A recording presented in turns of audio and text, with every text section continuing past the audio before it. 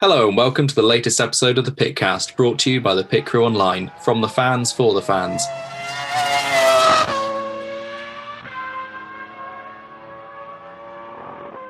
I'm your host, Deputy Editor James, and in today's episode we're going to be discussing Renault's transformation into the Alpine F1 team and whether Alpine can succeed where Renault couldn't. Joining me today is our BTCC editor and font of F1 knowledge, Aaron. All right, guys, Nolan. And our F1 and IndyCar correspondent, Adam. Hi, guys. So we're talking about Alpine today because they're one of the teams that have given us quite a bit of news over the winter. And as if it wasn't enough that they've rebranded the team and coaxed Fernando Alonso out of retirement to spearhead that, it was also announced this month that Cyril Abiteboul will not be Alpine's team principal and CEO into 2021. He's been replaced as CEO by Laurent Rossi, the Renault Group's former chief strategy officer, while Renault's executive director, Marcin Budkowski, is expected to take over as team principal. And then on top of that, Alpine went and made another heavyweight signing to bring Suzuki's MotoGP team manager Davide Brivio over as their new racing director. Let's hope I haven't butchered any of those names. No, James. Sorry, James. Is that the young driver, notably joining the Alpine team? The famous young driver that everyone was talking about. Yes, the only, what is it? You've only competed in 2 world championships and won them both. That's the one, yeah. No, I've already written a piece on why I think all of these changes are good for Alpine's future, and we'll stick a cheeky link to that below if you're watching this on YouTube. But I want to hear what you two think, because we've been in lockdown for far too long and I've heard my own opinion too much. So if we're going to talk about whether Alpine can succeed where Renault didn't, we should probably start with how Renault's latest F1 stint has gone. If you cast your mind back to 2016, when Cyril Abiteboul said the team's aims were to be fighting for podiums and wins within a few years, and then the championship this year. But obviously, despite signing big-name drivers like Nico Hülkenberg, Carlos Sainz, Daniel Ricciardo, Esteban Ocon, those plans haven't come together. So Adam, I'll start you off with the big question. Why do you think Renault has fallen short of these goals in the last 5 years?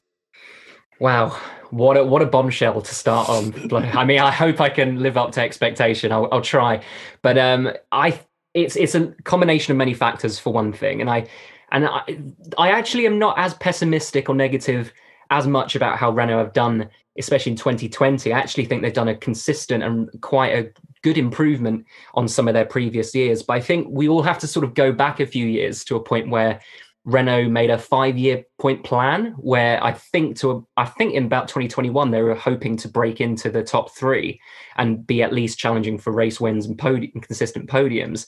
And they've sort of only just managed to scratch the surface on that. They've not gotten to the point of breaking into the top 3. However, they certainly have gotten to the point where they've started to challenge for more consistent podiums. So in a way, they have actually had quite a bit of success, but certainly some aerodynamic and technical flaws in their 2019 car has sort of led to some inconsistency with their 2020 car. And certainly with the technical regulations being extended into 2022, I think we should all give them maybe a bit of leeway on that 5-year plan and maybe extend it to maybe a 7 or 8 year plan. But I think if we cast our minds back to 2019, the Renault car was quite interesting. It was an inconsistent car, to say the least. Sometimes it would be best of the rest. Sometimes it would be sort of skirting, just trying to get into Q3. And I think it was all sort of dependent on whether the car suited the track specifications. And the car seemed to suit a sort of high drag, low downforce tracks, maybe say Monza. They got a really good result at Monza in 2019, which they replicated in 2020. And I think that design sort of stemmed from a flaw in the front wing, where they focus quite heavily on this massive outwash effect, which sort of gave them a lot of instability, and they spent a lot of time developing the barge board area in 2019, which didn't really work as well as they hoped. So they spent a lot of time in basically a locked-in design, which they couldn't change. But luckily in 2020, they actually went forward with a pretty good car, sort of post-Silverstone, maybe race 2 Silverstone. I think they sort of made a breakthrough around the free practice sessions, and they sort of told everyone that they'd found this magic breakthrough in the setup design, which gave them much better rear grip. And from that point on, we started to see a lot more consistency with their results. And from Nürburgring onwards, they were practically one of the best teams behind Mercedes and Red Bull.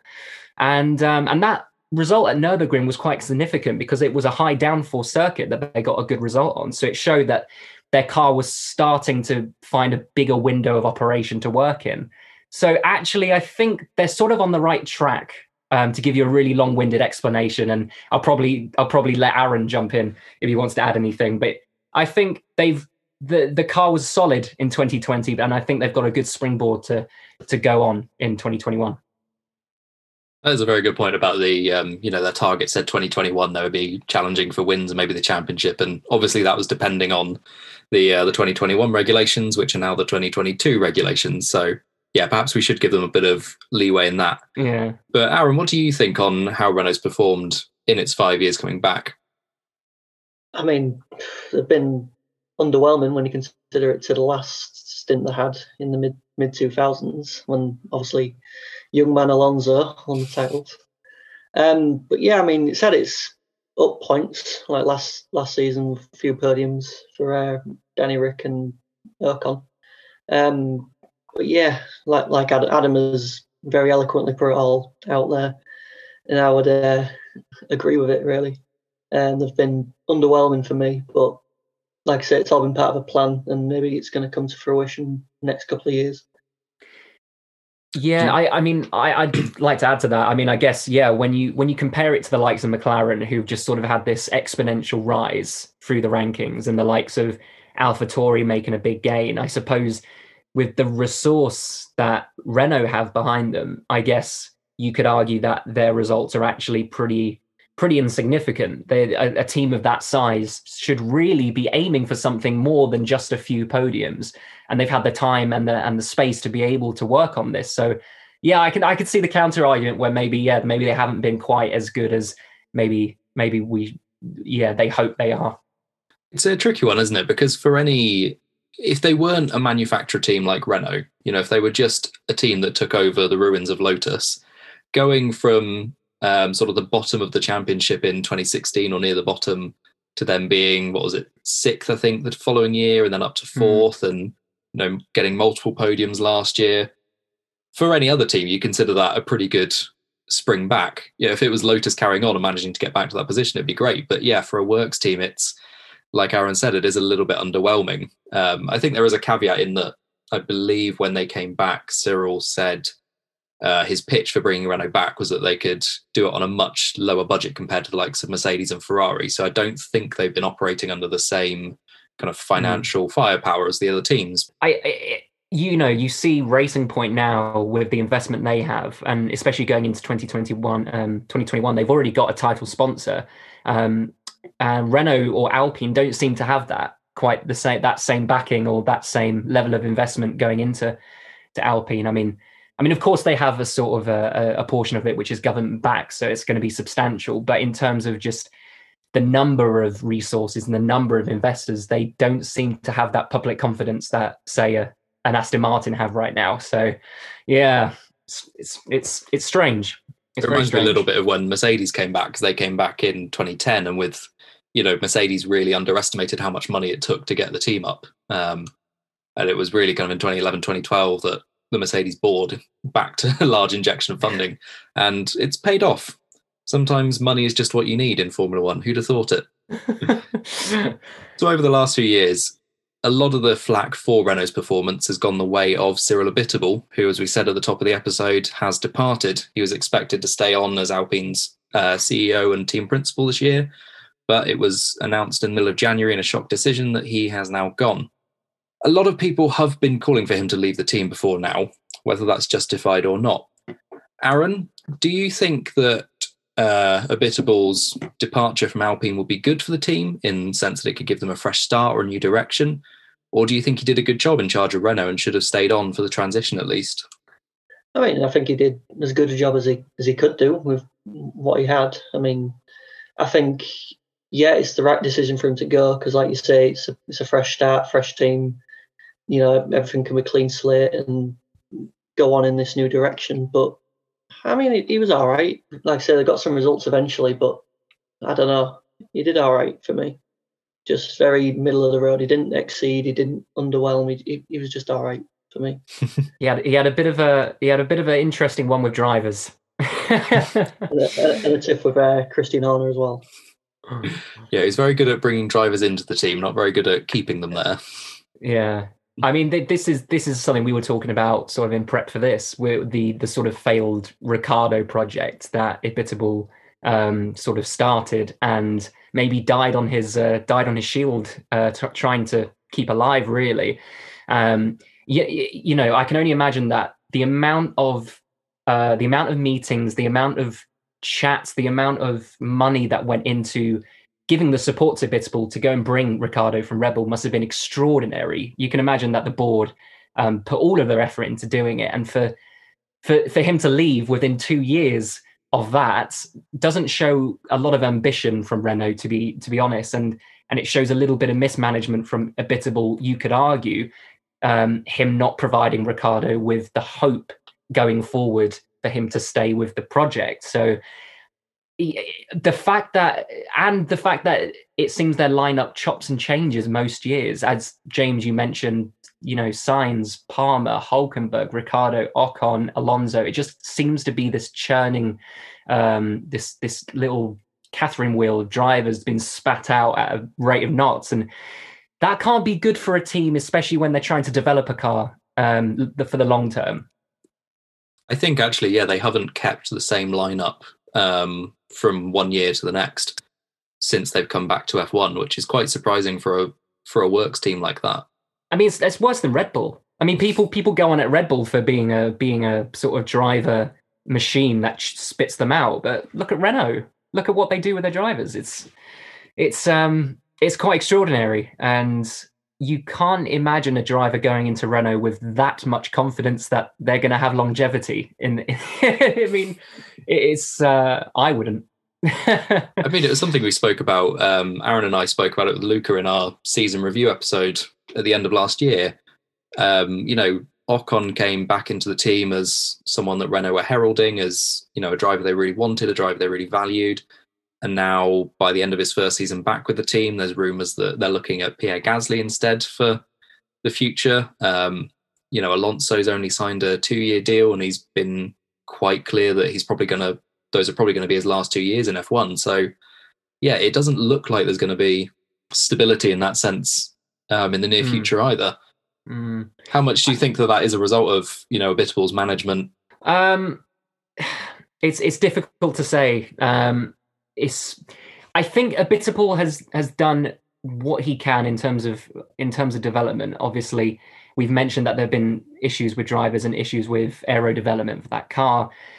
He has provided a foundation, let's put it that way, to go on from, I think, in the future. And I think we'll go on to discuss some of the replacements and some of the people who go into those structural changes to lead the team forward. But I think he's sort of built a foundation in which people can move into the right roles and then take the team forward. And yeah, I mean, there's not really much more to add. For me, he's mismanaged some drivers, but he's also been quite positive in that he was able to bring Ricardo in the first place. But saying that, you've got to look at the Renault project in terms of their engine development and look at how many teams on that grid are actually supplied by Renault engine at this point. It's dwindling, to say the very least. And for Renault to sort of lose all of their customer teams as well, being McLaren being primarily the only one going into last season, and next year it will just be Renault. It won't have any customer teams, and that's slightly shocking as well, given that relationship with Red Bull broke down in the first place a few years ago. So I guess if you were to look at it from a, you know, hindsight, yeah, maybe there has been quite a lot of bad judgments or bad controversies. It's a good point as well about Renault's sort of involvement beyond just the works team, because they made a big deal about coming in with you know, re-establishing themselves as this sort of heritage brand in F1. And then, like you said, they dwindled to just the McLaren supply. And now McLaren's going back to Mercedes. There have been rumours that they've spoken to Haas about a future engine deal, but Haas have stuck with Ferrari. I've heard they've even approached Sauber, but obviously Sauber have strengthened their ties with Alfa Romeo and Ferrari. How much do you think that, like I said, Abiteboul gets a lot of flack because he's obviously the kind of the face of the Renault project, but how much do you think that the Renault board itself perhaps needs to... It feels like sometimes they're kind of dragging their feet a bit with this project. Like they did their big kind of Renault strategy launch this month, their big Renaulution, they called it. And the Alpine F1 team, even though they said it was spearheading Renault's new strategy, it was kind of... the car was almost pushed off to the side of the stage and it was barely mentioned in the presentation at all. Do you think that the Renault board does need to essentially stump up a bit more cash and a bit more enthusiasm for the project to get it up to the next stage? Yeah, I mean, the money you have to spend in F1 nowadays is ridiculous, as we all know. And like you said earlier, Mercedes sort of realised that and, said, all right, then, here's an open checkbook, crack on, make it a title-winning car. I think Renault or Alpine or whatever they want to be called now, I think they need to do the same thing. I think they need to either get behind the project, fully 100% car and all and everything, or, if you're going to scale it back. Don't go in there sort of promising things and then not being able to deliver on them, because otherwise fans are just going to be, disappointed again. If this is like the clean slate and this new future they want to push, then they should go into it with a new attitude and, really push for this. If they want to get into the top 3 or top 2, as it seems to be now, Ferrari have fell off face of the earth, then they should really push for it, because there's a spot there that's waiting to be taken. As we said at the beginning of the episode, filling Abiteboul's place is Laurent Rossi as the new CEO of the Alpine F1 team. Davide Brivio is coming in as the new racing director from MotoGP, and Marcin Bukowski, the team's current executive director, is expected to be their new team principal, although that's still rumour at the moment. Adam, what do you make of these appointments and this reshuffle at the top of Alpine? Do you think that they're putting the right people in place to take over from Abiteboul?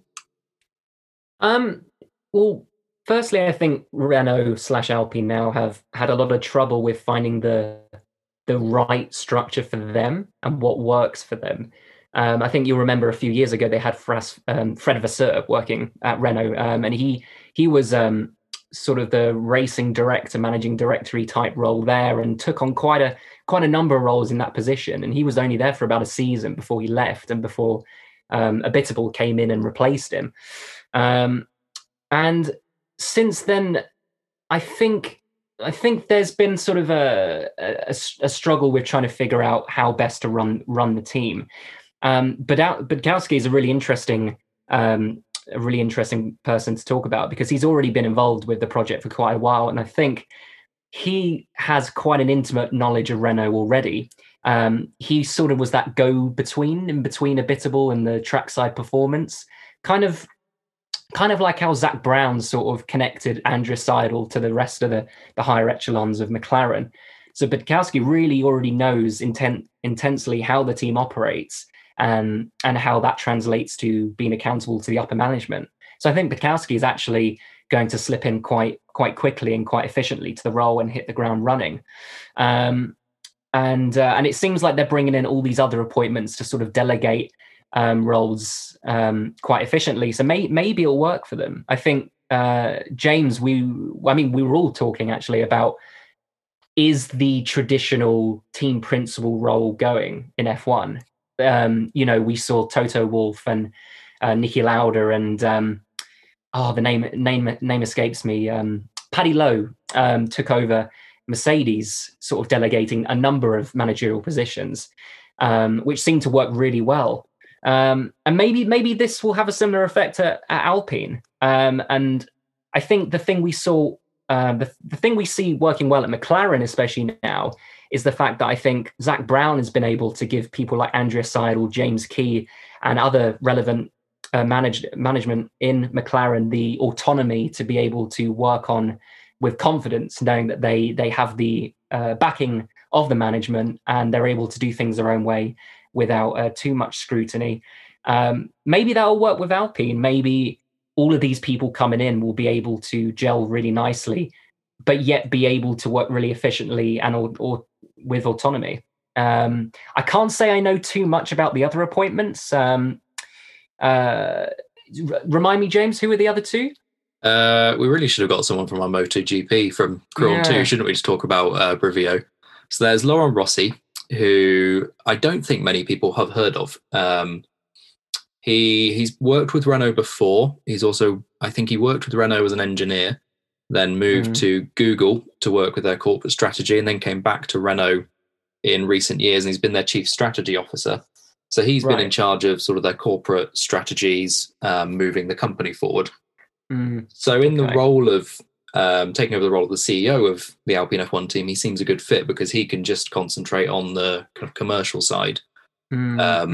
Whereas Budkowski, if he does take the team principal role, can do the day-to-day running of the team.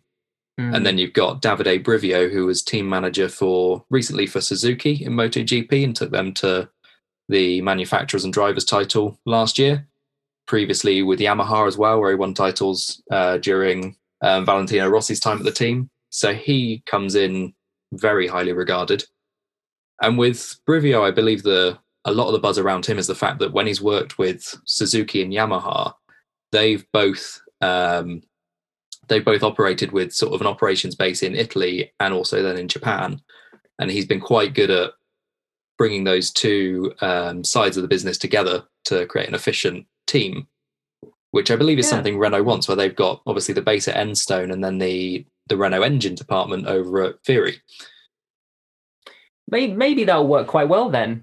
He sounds like he brings an incredible amount of experience to the role, sort of that same effect of bringing Andreas Seidel into McLaren. Sometimes you just have to outsource and bring people in externally to bolster your team. And I mean, one thing I will say is it's quite good that they're doing that change now, as opposed to at the end of this season. One could argue that the 2020 season is a bit of a nothing season, sort of a continuation of last year, where basically you have that time afforded to you if you need to make changes, to make any changes to the team structure heading into 2022.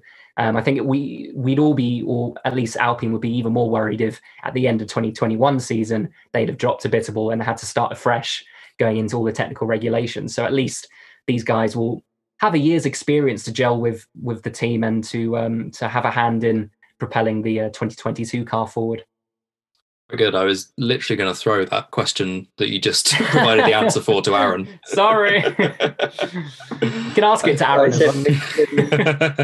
I was going to say it is quite interesting that we've got obviously Renault rebranding as Alpine this year, and at the same time we've got Racing Point rebranding as Aston, and where Alpine's having this big reshuffle at the top, Aston Martin has stayed effectively the same, with Otmar Zafnauer still running the team, Lawrence Stroll still in charge of the ownership and everything.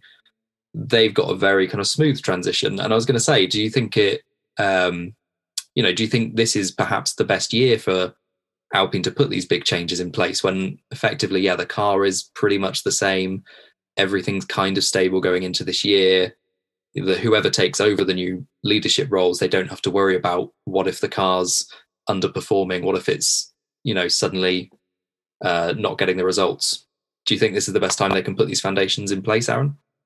Well, yeah. I mean, you mentioned Racing Point. I think the reason they haven't changed anything is because if it ain't broke, don't fix it. I mean, Checo picked up the win, and I think Lance Stroll got a pole position in Turkey. So they're clearly going in the right direction. So it makes sense for Aston Martin just to go in and continue that work on. Whereas at Renault, there was clearly work still to be done. So with Alpine coming in, they may as well just start fresh. And like Adam says, it's essentially a nothing season. It's the same regulations. It's going to be the same as it was last year, I think.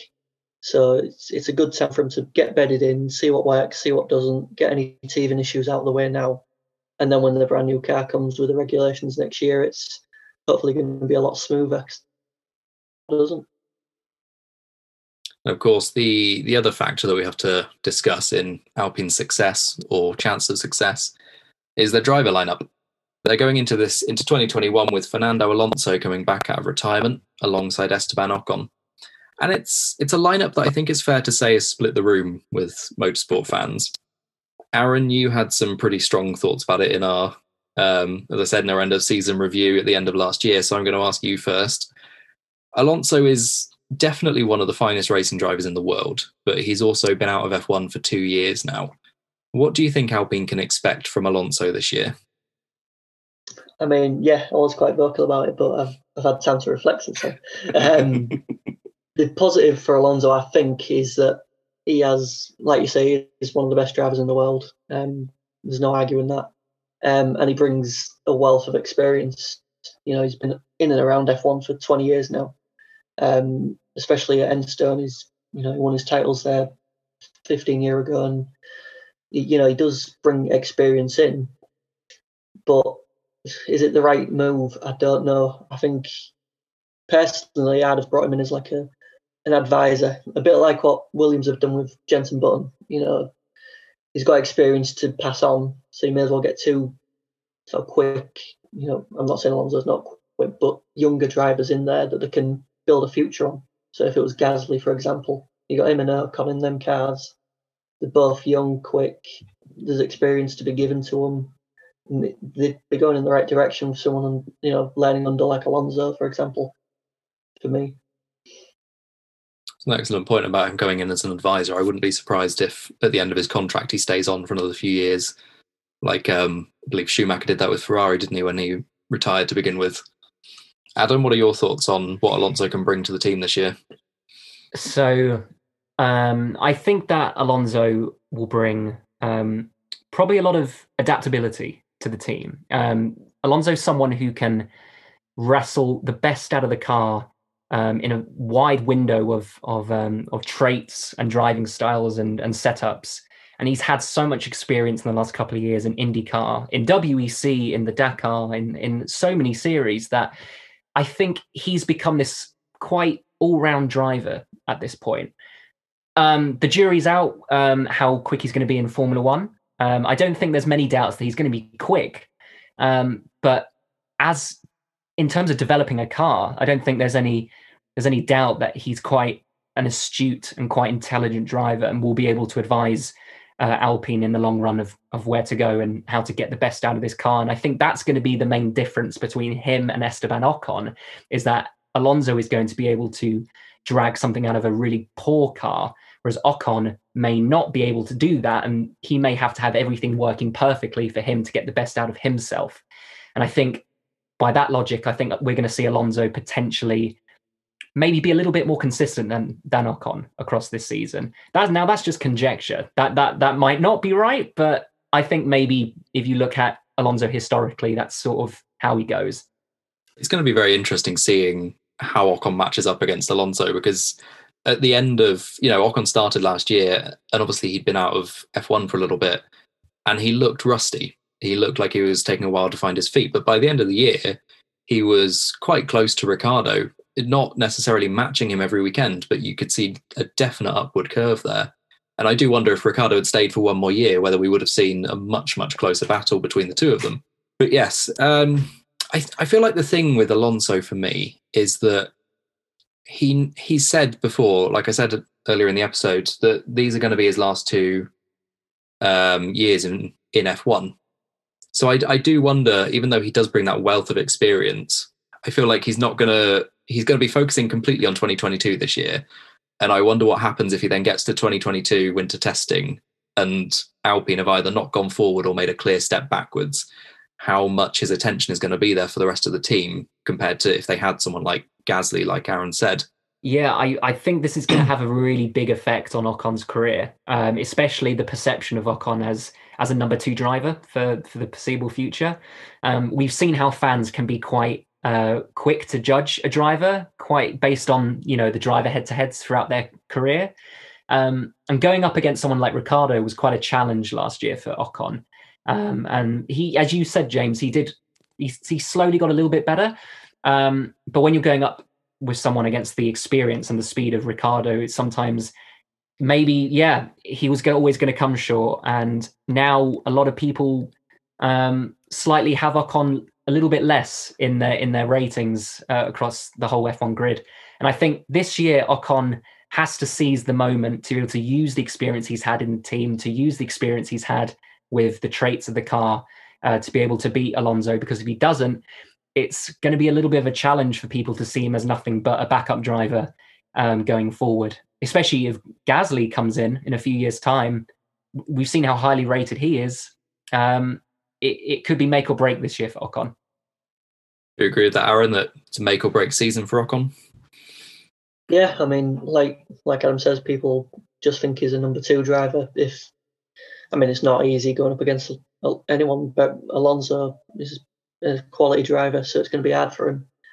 But hey, Nico Rosberg did it. He was under Schumacher and blossomed and fought against Hamilton quite well and won a title. So, yeah, it could go that way for Ocon, or it could go the other way where, like we say, he's just going to be a perennial number 2 for the rest of his career. Yeah, we've certainly seen his relationship with the team improve, because remember we saw that big breakdown at Monza where he just shouted across the radio, and it was just all over social media. I think there was a moment after that race where he found a better way of working with the team, and I think that helped him to get the best performance out of himself going into the second half of the season, which we saw. I'm not entirely convinced that he's going to beat Alonso, but I certainly hope so for his sake. Almost like he just needed to get that frustration from the first half of the year out, just to kind of clear the air a bit. So a quick fire just before we wrap up. Aaron, I'm going to start with you.